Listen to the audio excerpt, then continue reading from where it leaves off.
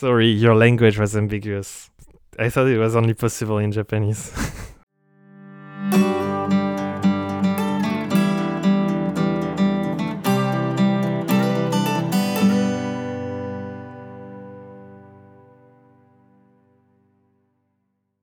Welcome, everyone, to a new episode of Not Daily Podcast. And this is a special episode because, contrary to other episodes, this time we prepared a little bit. What do you mean a little bit? Quite a bit. Okay, yeah. We prepared quite a bit. I say a little bit so that, it alleviates the expectations. So that's still guilt-free. Oh yeah, still no expectation. But it is an episode we've been talking about for a long time and something I wanted to do because I've read pretty much like most of what I could get my hands on the topic. So it's going to be fun. And the topic is psychoanalysis in Japan. So it's all starting essentially with the quote from Lacan, who said like Japanese people don't need to be psychoanalyzed. And do you know the end of the quote? Because it's really funny. I think I've read it like last week, but I can't remember. So a person dwelling in this language doesn't need to be psychoanalyzed, except to regularize their relation with machines, especially gambling machines. Really? Yeah. Quote goes, except to regularize their relations with gambling machines or like all kind of mechanical clients. Okay, mechanical clients. Yeah. Okay, we're gonna talk... The gambling machines is the fun part. Clearly. Maybe we need a bit of a disclaimer that like we're gonna talk a lot about Lacan. Neither of us have studied Lacan quite seriously. Wait, you didn't study Lacan, seriously? I was gonna say, like, I dabble in psychoanalysis, but I've never gotten courses, so I don't know anything about the basics. I had like maybe like one course about Lacan, but... Damn, the whole premise of this episode is flawed. It was 7 years ago, so like I can't really remember. I had a lot of courses about Freud, so I know Freud quite a bit. Like maybe there are one about Lacan. Like Lacan is not super big in some French universities. Some other university like they study Lacan quite a bit. Most of my knowledge is by like reading it, and my father, who is a Lacanian. So we talk quite a bit about it with my father. So I have an understanding, but not a university understanding, which is good because Lacan didn't like whatever. It's good that we are clear about our prerequisite knowledge. So I think like we need to say that we will say a lot of things that is wrong, but we'll try to make sense of them. Yeah. We'll try our best. We won't say anything that we know to be wrong. Exactly. We'll try to be correct.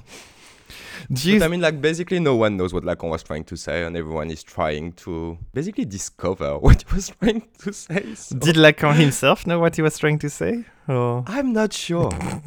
I'm actually not sure. That's the whole thing about psychoanalysis and continental philosophy in general. Sometimes is like poetry, but I don't think it's valueless, though.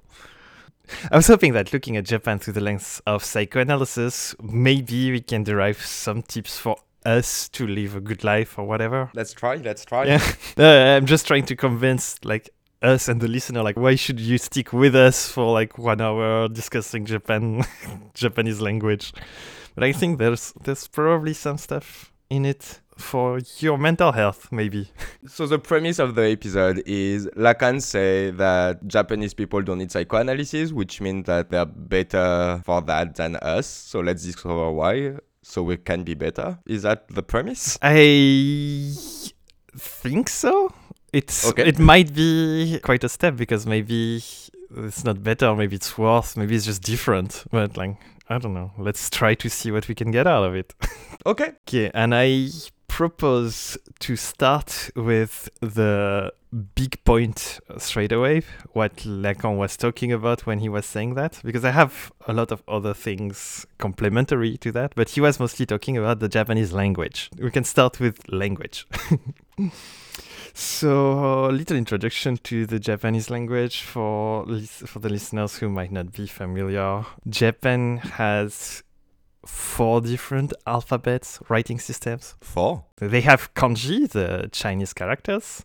They have 2 different simplifications of them, hiragana and katakana, and they also use the Roman alphabet for brands like occasional nouns, band names, stuff like that. So when you look at the Japanese text, you see stuff that is obviously different from each other. This comes from the evolution of language. I'm going to do a 1 minute aside explaining it. Originally, Japanese didn't have writing. They saw Chinese people had writing. They thought it was great, so they started copying Chinese, but they didn't make their own writing. They just copied the Chinese writing. Oh, that shit is cool. Let's copy it. Yeah.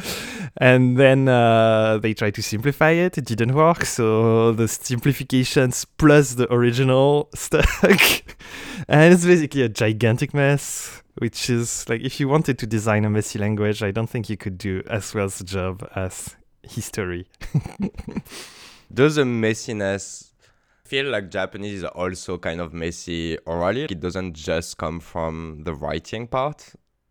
Is that true? Or like, is it mostly the writing part that is messy? That's fair. I'd say that Japanese grammar is pretty loose. Oh yeah, I forgot to talk about it in the disclaimer part. Our knowledge of Japanese language is me self-teaching Japanese for like 10 years or something. Anyway, when copying the Chinese characters for their use, something happened. Because you thought this was the end of the story, but it's just the beginning. Something happened out of nowhere. So they were like, oh, this character in Chinese means house, so we're gonna say it means house in Japanese. But some other times they were like, oh, this character in Chinese sounds like ko, so we're gonna use it to say ko in Japanese. And so the Chinese character mapping to Japanese is so sometimes for semantic reasons, sometimes for oral reasons, on top of which they added the Japanese pronunciation of everything, obviously. So you end up with the kanji system, which is the Chinese characters which have different pronunciations and meanings than their Chinese counterparts, and you very often have a character that has different meanings and pronunciation. Basically, there is no one-to-one mapping between writing, reading, and meaning.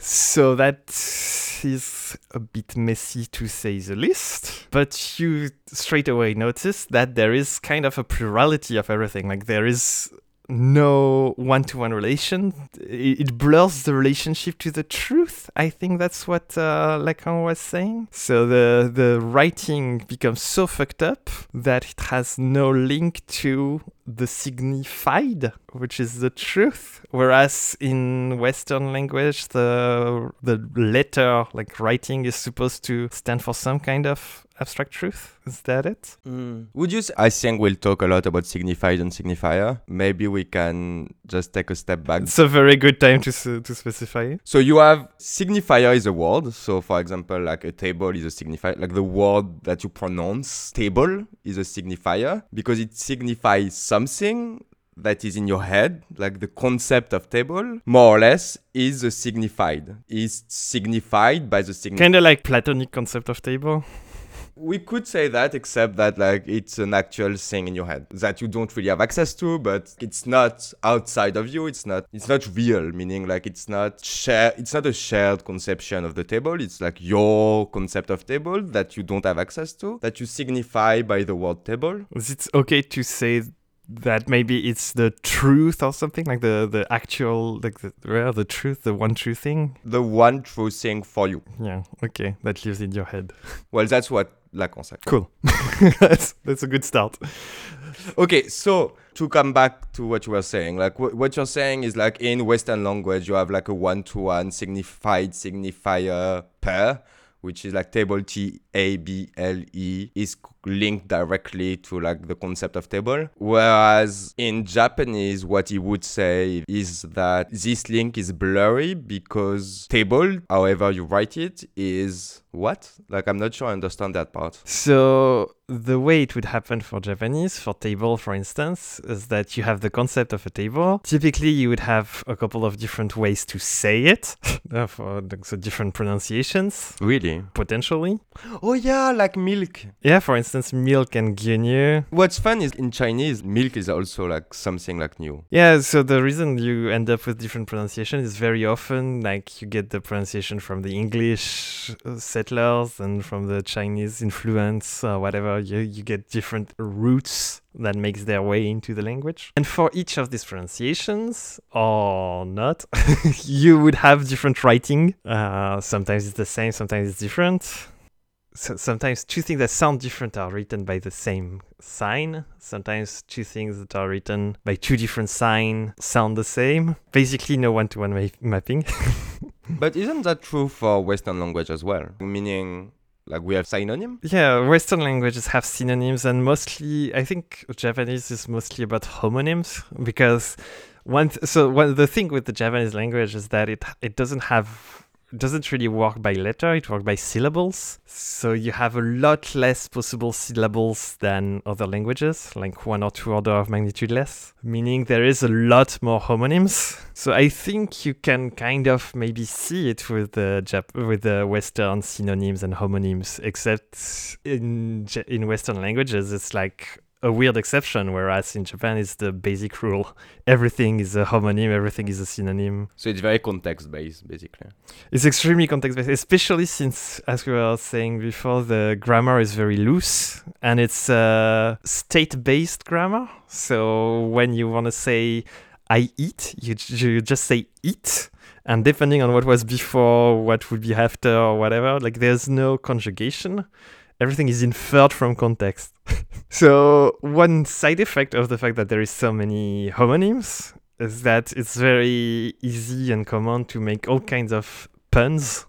It's a wonderful language for puns. So I was thinking that it's pretty fun that the ability to make puns is directly correlated with the ability to be psychoanalyzed.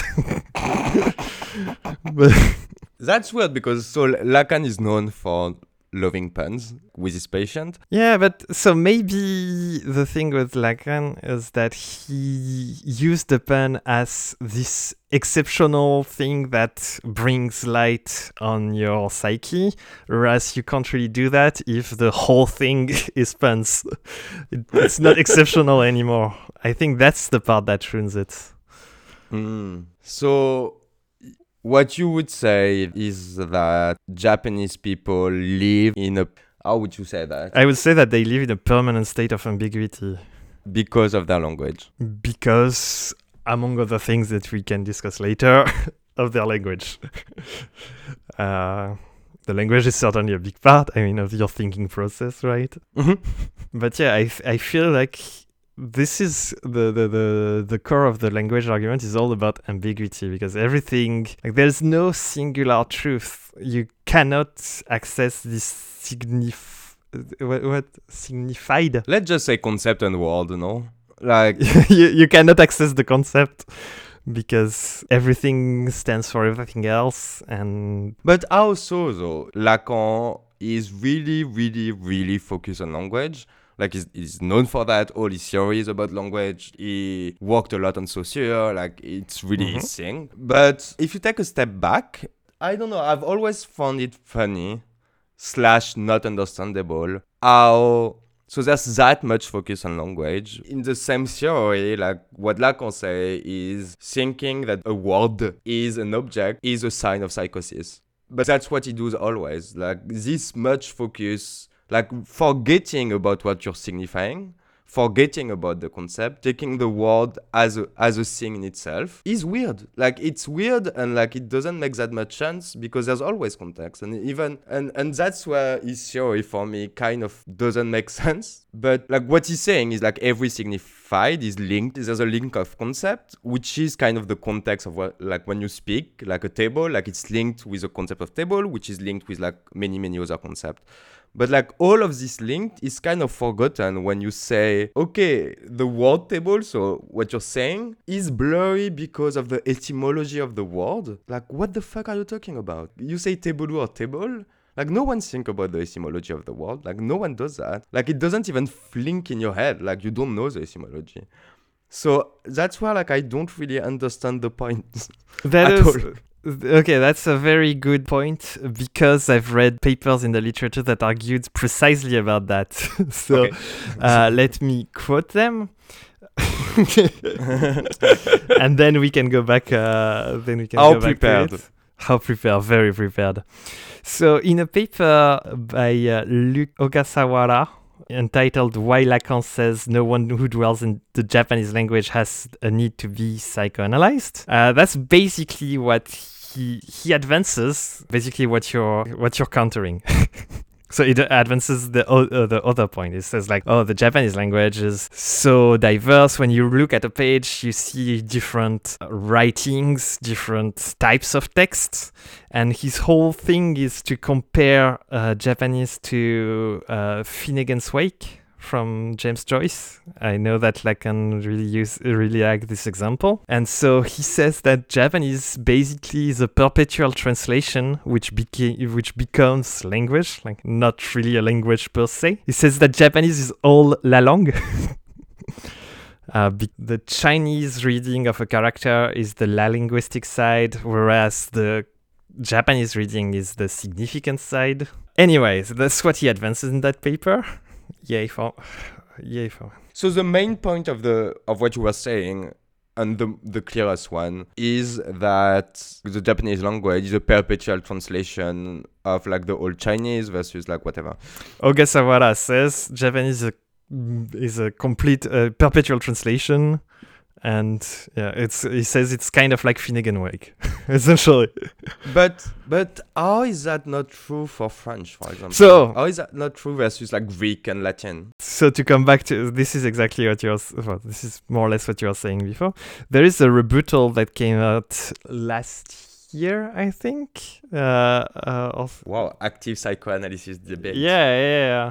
So in 2009, first part published 2019, and second part published last February 2021. Very active. A rebuttal by P.J. Van Hecke in an article titled "The Japanese Subject and the Unconscious," who basically says, dude, this is bullshit. Japanese is nothing like Finnegan's Wake because Finnegan's Wake is built in one alphabet. And in Japanese, you should consider... So it says that in Lacanian term, the Japanese language doesn't really use three different letters. The letter for Japanese is kind of like the sound, is the pronunciation. That is the ground truth. That's what he advocates. Okay. He says, like, yeah, of course, nobody thinks about the etymology of everything. Mm-hmm.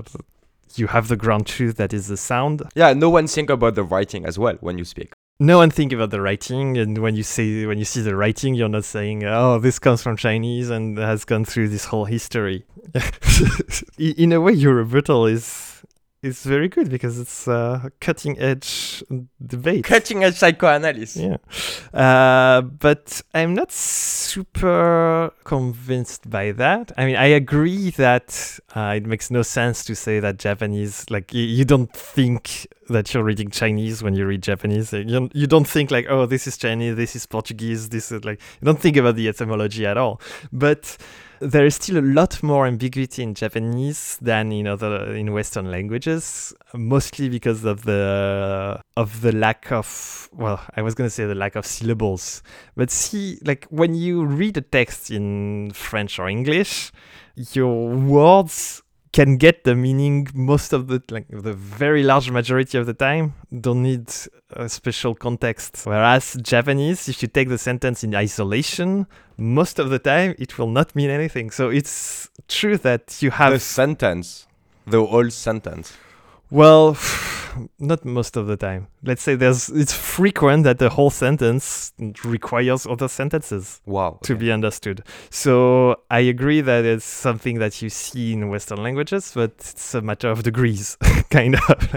It all comes back to what I was saying before. The exception in English becomes the rule in Japanese.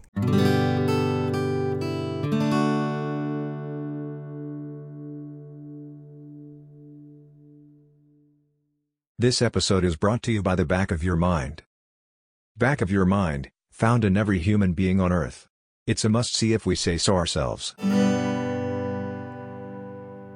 So, to recap, the main thing that is different between Japanese and Western language is that in Japan, Have a lot more ambiguity. everything is context-based and there's a lot of ambiguity. And then what? So what? So I have a sentence that might be helpful that I took as a note from a paper called Freud, Lacan, and Japan from Kazuhige Shingo, saying the ambiguity, so he was mostly talking about the ambiguity of reading from the character. So the ambiguity frustrates the process of true repression or the aphanasis of the subject in relation to language. Does that mean anything to you? The aphanasis? Yeah, basically the ambiguity fucks up the aphanasis. It was mostly a Freud thing, so maybe you know it. Aphanasis? How do you write that? Aphanis. The disappearance of sexual desire. I have a theory about what it means. I think it means like when you get socialized, you learn rules, social rules through languages. So this frustrates your sexual pulsions. And what this guy might be saying is that because everything is ambiguous, there is no clear rule. Okay, yeah, that makes sense. So just like for the listeners, I think like small recap of psychoanalysis theory. So language in Lacan is a thing that like language is what you would say the law, meaning when you're a kid, you want to do a lot of shit and blah blah blah. You want to, I don't know, like do a lot of things, and your father say no. And when you're an infant, everything that you want is given by like your parents. But at one point, someone like some parents will say like, no, like I won't give to your desire, like just like cry it out, I don't care. And that is a birth of language in like not small infants and like 2 years old. Because they want to answer that. Like they want to answer, like they desire something, they can't have it. And so they need to speak to say their truth. And that's also very important in the constitution of identity, because it's the first time you consider yourself as distinct from your desire, right? You can't have it, so there is something that cannot have something else, etc. So here you see that language is a lot more important than the tool, like the. So then, if the language is ambiguous, so if basically the no is not a no, then you can't repress shit. That's what this paper was saying. So the implicit thing in here is that the law is like the law with a big L. It's not a law, right? It's a unique set of rules, and because of this constant mess, you don't know what to build yourself in a position from, kinda. It's like it's funny because in Japanese, it's very, very rare that anyone would say no to you. Actually, they would say, maybe not. No, you're supposed to understand that maybe means no. Like, but it doesn't. Well, it does. Yeah. So here you see again ambiguity. Yeah. So it's not just ambiguity in the language; it's also ambiguity in the culture around it, etc. But I think it's linked, and that's interesting. Like I think it's like maybe the best example. Not having a real no is very telling, I think, about like this ambiguity. I mean, fortunately, there is a real no. It's just never used. Yeah. So is there a real no if like no one uses it? If there's no one to use a word, does a word exist? I'm not sure. I mean, this is a caricature. There is something like when you say like when someone will tell you, "Do you live in Tokyo?" You can say no. It's a different meaning of no. If someone say, I don't know. Can I go to the toilet? Can they say no? Yeah, in a matter of social, I don't think this would happen. What do you mean? I don't think this would happen. Imagine like, I don't know, you go to the doctor, they have like a personal toilet just for their use. You're saying, can I go to the toilet? I think what might happen is you're gonna make your doctor be stuck in a loop saying something like, oh, the personal toilet is for employees only.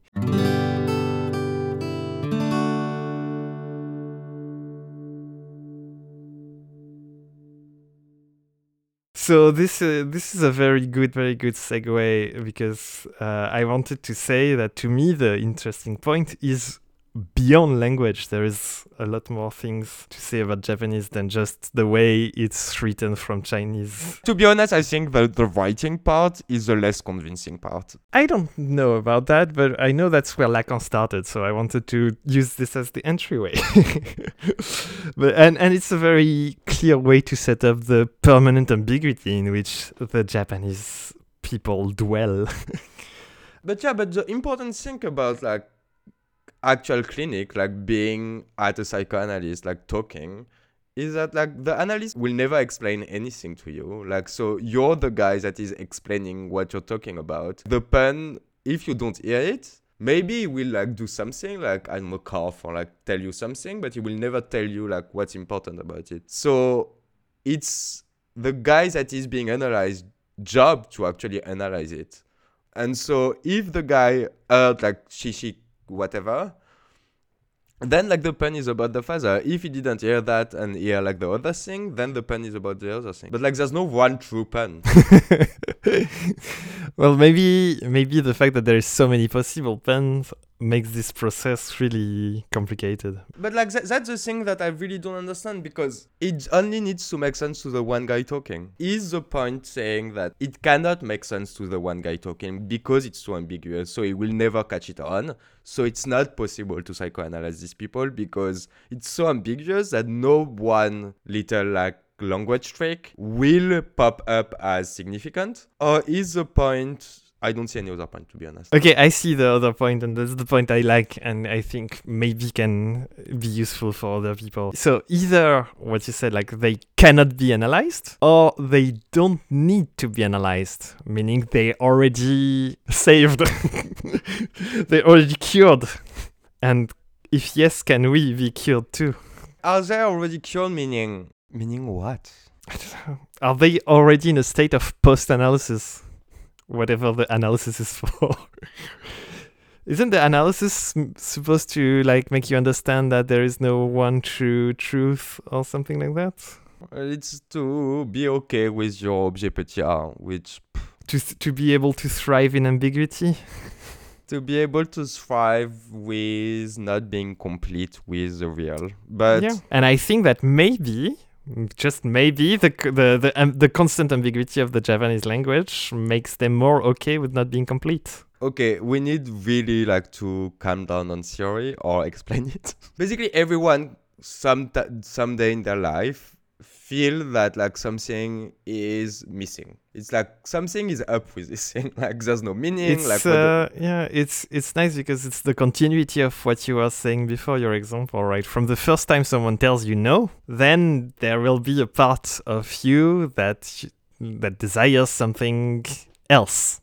Like there's something that is not fulfilled. Like you're like, fuck. What you're trying to do, like the theory of like psychoanalysis is of Lacan, less so Freud, but like the theory of Lacan is that like you're always looking to fill that lack, that hole in your life. So for some people, like they're really not okay with that shit, and so they have symptoms. The aim of the psychoanalysis is to be okay with that, to be okay with the lack, and to be able to live your life without having to be depressed, without having to have this phobia, without having to like do all sort of like OCD stuff, like that sort of thing. What we're saying, what you're saying, and what Lacan is saying is that Japanese people don't feel that lack. Well, maybe. What Lacan is maybe saying is... Yeah, but like wouldn't feel that lack because they were never said no, so they don't feel it. Because they might not have it. Because of this constant ambiguity, there is not an I that is opposed to thing that denies it. Basically, the why do you suffer is because you think you are an I, but you find out that the I is incomplete, kind of. And so this incompleteness is this. You can summarize it roughly saying that you suffer from a lack of completeness, but the Japanese doesn't feel complete in the first place. Kind of. And so one thing that I wanted to say about that, and that's a good segue, is that there is also no real word to say I in Japanese. There's really so the whole language is a mess of ambiguity, but it's especially true when it comes to identity. There is no I in Japanese. What do you mean? Meaning like there's no like I don't know, like I remember like learning Japanese for I don't know 1 day, and the first thing you learn is like watashi wa or something. Yeah, nobody uses that. This is grammar book thing. Okay. So there is some ways to refer to yourself, but it's always like for watashi, it's not really used and it's context dependent. You can't do that all the time, and watashi is only for women of a certain there is no unambiguous way to refer to yourself, let's say. Could you say that it's always linked to society? Yeah, Meaning yeah. like So watashi has a lot of rules dictating its use, for instance. so there's no I without the social aspects of being. Yeah, and there is no real you either, meaning to refer to one another, even in a one-to-one conversation, you use someone's name with the suffix so that denotes how close with the suffix that denotes how close you are, and whatever name you choose, being the first name or last name or maybe a nickname, also depends on your respective status. So it's not, there's never going to be one word by which everyone calls you, and there's never going to be a word by which you call yourself to everyone. Okay. So there's always a sense of your place in society. Like you're never removed from society itself. Yeah, you don't, there's no you that exists in a vacuum, kind of. Like the concept of you in a vacuum doesn't really exist, more or less. Like, okay, I know I'm making some big assumptions, like the big leaps here. I have a source that I haven't been able to check.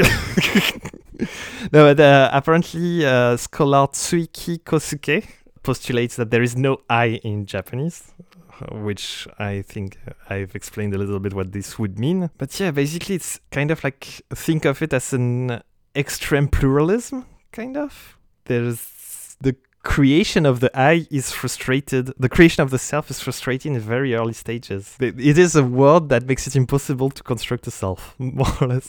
Or construct an unitary self. Like the self is always already fragmented. So I let you react a little bit, but there's actually a quote from Lacan that, I don't know, summarizes, clarifies it perfectly. Is there any quote from Lacan that will clarify anything? I think so. So maybe it's a wrong quote. I got it from Katsushige Shingo. That says, as Lacan puts it, the Japanese subject relies on the constellated sky rather than on a unary trait for primordial identification. So you're always plural in a constellated sky from defining yourself in a plurality of ways based on plurality of reference Versus? versus an illusionary unity. That is what Westerners suffer from. That's weird because aren't Japanese people versed in Buddhism? Don't they meditate? Because like when you meditate, Yeah, meditation opens. meditation is feeling that like you have a self that is living without your thoughts. So like you have a very strong sense of self. It's funny you go there because. So first of all, you have a very strong sense of self, maybe, but isn't the goal of this kind of meditation and of Buddhism in particular to dissolve your ego in the end, to understand that this self is... So maybe it would work if everyone was a pro at meditation, right? It does, but also what it does is like by wanting to remove the self, you make the self way clearer than it would be without meditation. On the way. Yeah. Halfway through. But I think this doesn't apply to Japanese language, to Japanese people. I think people really overestimate the importance of Buddhism in Japan.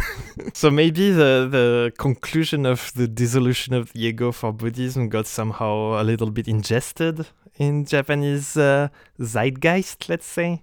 I don't want people to get the wrong impression. I read a paper that says, basically, Japanese people basically go through, from Buddhism, they go through Zen and Zazen meditation, and then they get the whole thing. This paper was compared the whole thing, enlightening. The paper was saying that Lacan psychoanalysis is basically like Zen meditation, especially apparently there's something in Zen about the variable length of a session or something like that. But people who actually do that in Japan are very, very few. So I don't know how significant that is. Maybe it's one of the reasons why psychoanalysis cannot be a thing, because there's already, like, if you want to get psychoanalyzed, you do an internship at a monastery or something. Maybe it solves the niche market, but I don't think it influences the whole culture in a significant way. And another thing I had written down is that the fact that psychoanalysis is not very strong in Japan is also because psychiatry is really strong in Japan, probably from German influence at the beginning of the 20th century.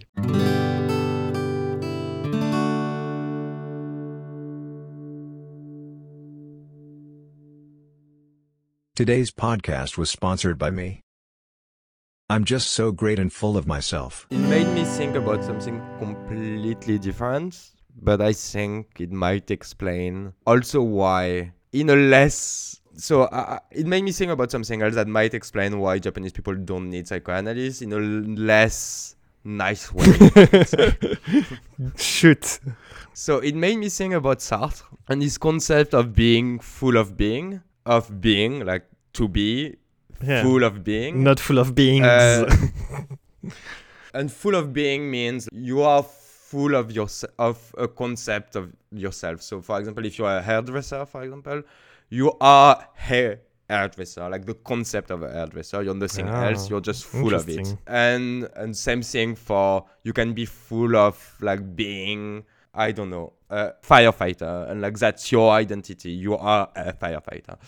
And like, so for Sartre, like these people that are something are horrible people that needs to be killed. But it feel like being something, being like having this sense of big identity, remove the lack, because like it feels completely that like you are something.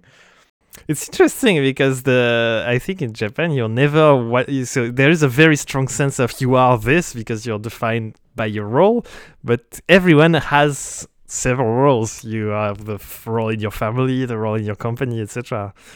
So you would expect it to have a lack, right? But not really, because like you are strongly something. Like, you always are something. You are many things in different contexts, but in one context you are this something, this salaryman, this like whatever, like this whatever. I can only think about salaryman, I don't know why. And maybe that's it. Do you think that Sartre would want to kill everyone in Japan?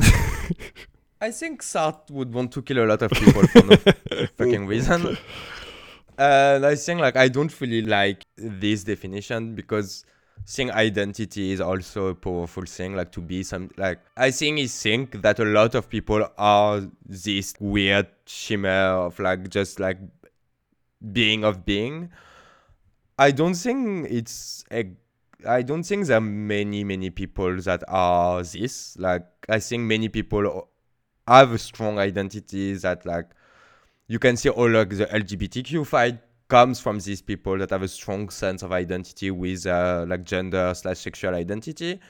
But there are also many other things, and it doesn't mean like identifying with something doesn't necessarily mean that you are full of it. And I think it's very rare to see these people that are full of something. It's funny how full of it works with the actual expression full of it. So yeah, that could be, I don't know, one explanation. That is, I think I agree. I think that's a very good explanation.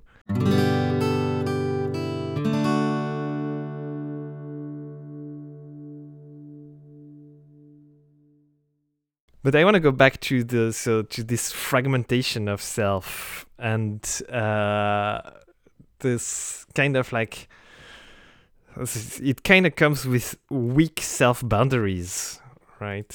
If you're and a higher level maybe of interdependence, because you don't stand as an isolated I. You depend on a bunch of others to just define yourself, at least. So I thought that maybe one good one thing that we could talk about is how the Japanese culture is a lot more collectivist than the Western culture. The no need to be psychoanalyzed thing in Japan is because of an oceanic feeling that they experience in non-individualist society. Oceanic. Yeah, I read that in one paper. I don't remember which one. I think so. This all comes down to maybe I'll talk about it now. There is 3 major milestones in Japanese psychoanalysis, and maybe the biggest one is the concept of amae by Takeo Doi, which is a sort of a concept. He coined the term to describe the passive love.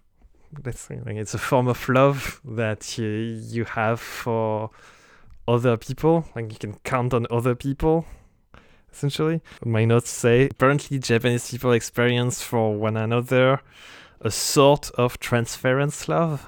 It's not like a romantic love in any way, but it's some sort of trust bound, reliance bound. But to anyone else or like to the acquaintances? To anyone else. There's a passive, so there are an oceanic feeling of amae, of reliability of each other. And so maybe the individualistic culture is not really helping with with feeling lacking, and this is kind of helping with our feeling lacking.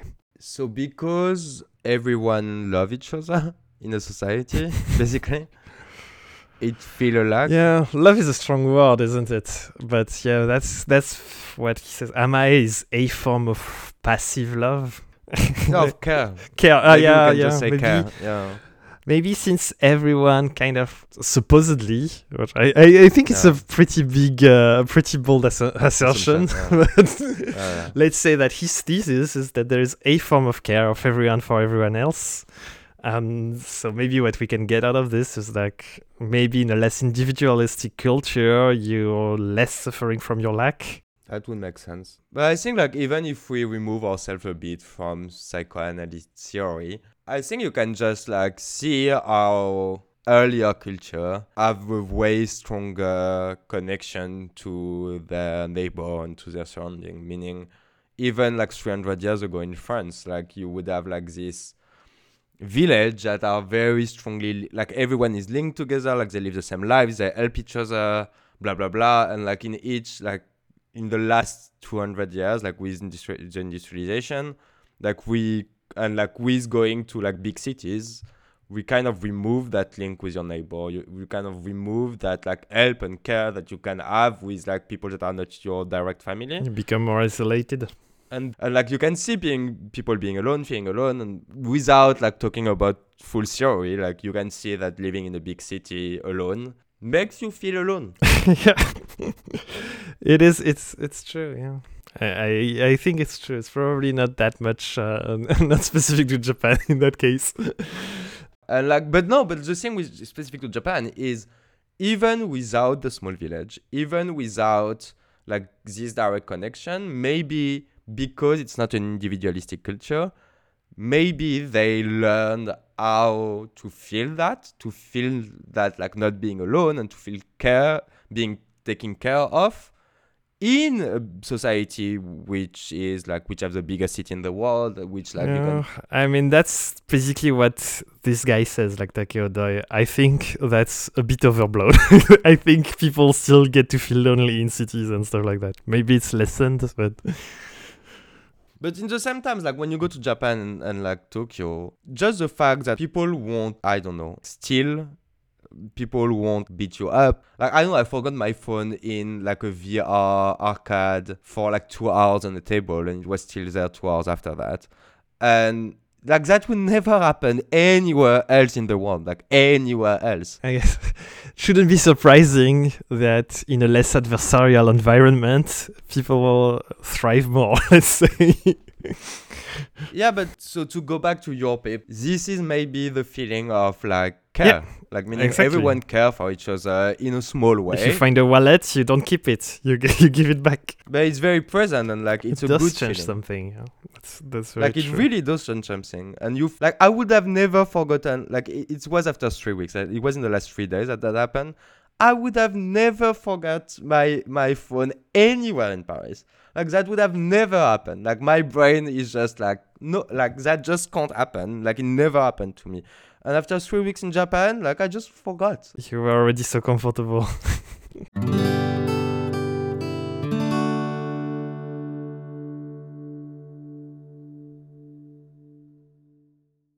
Like maybe it's too early or too late in the conversation, but like it's very clear that Japanese people are not the most happy people on earth.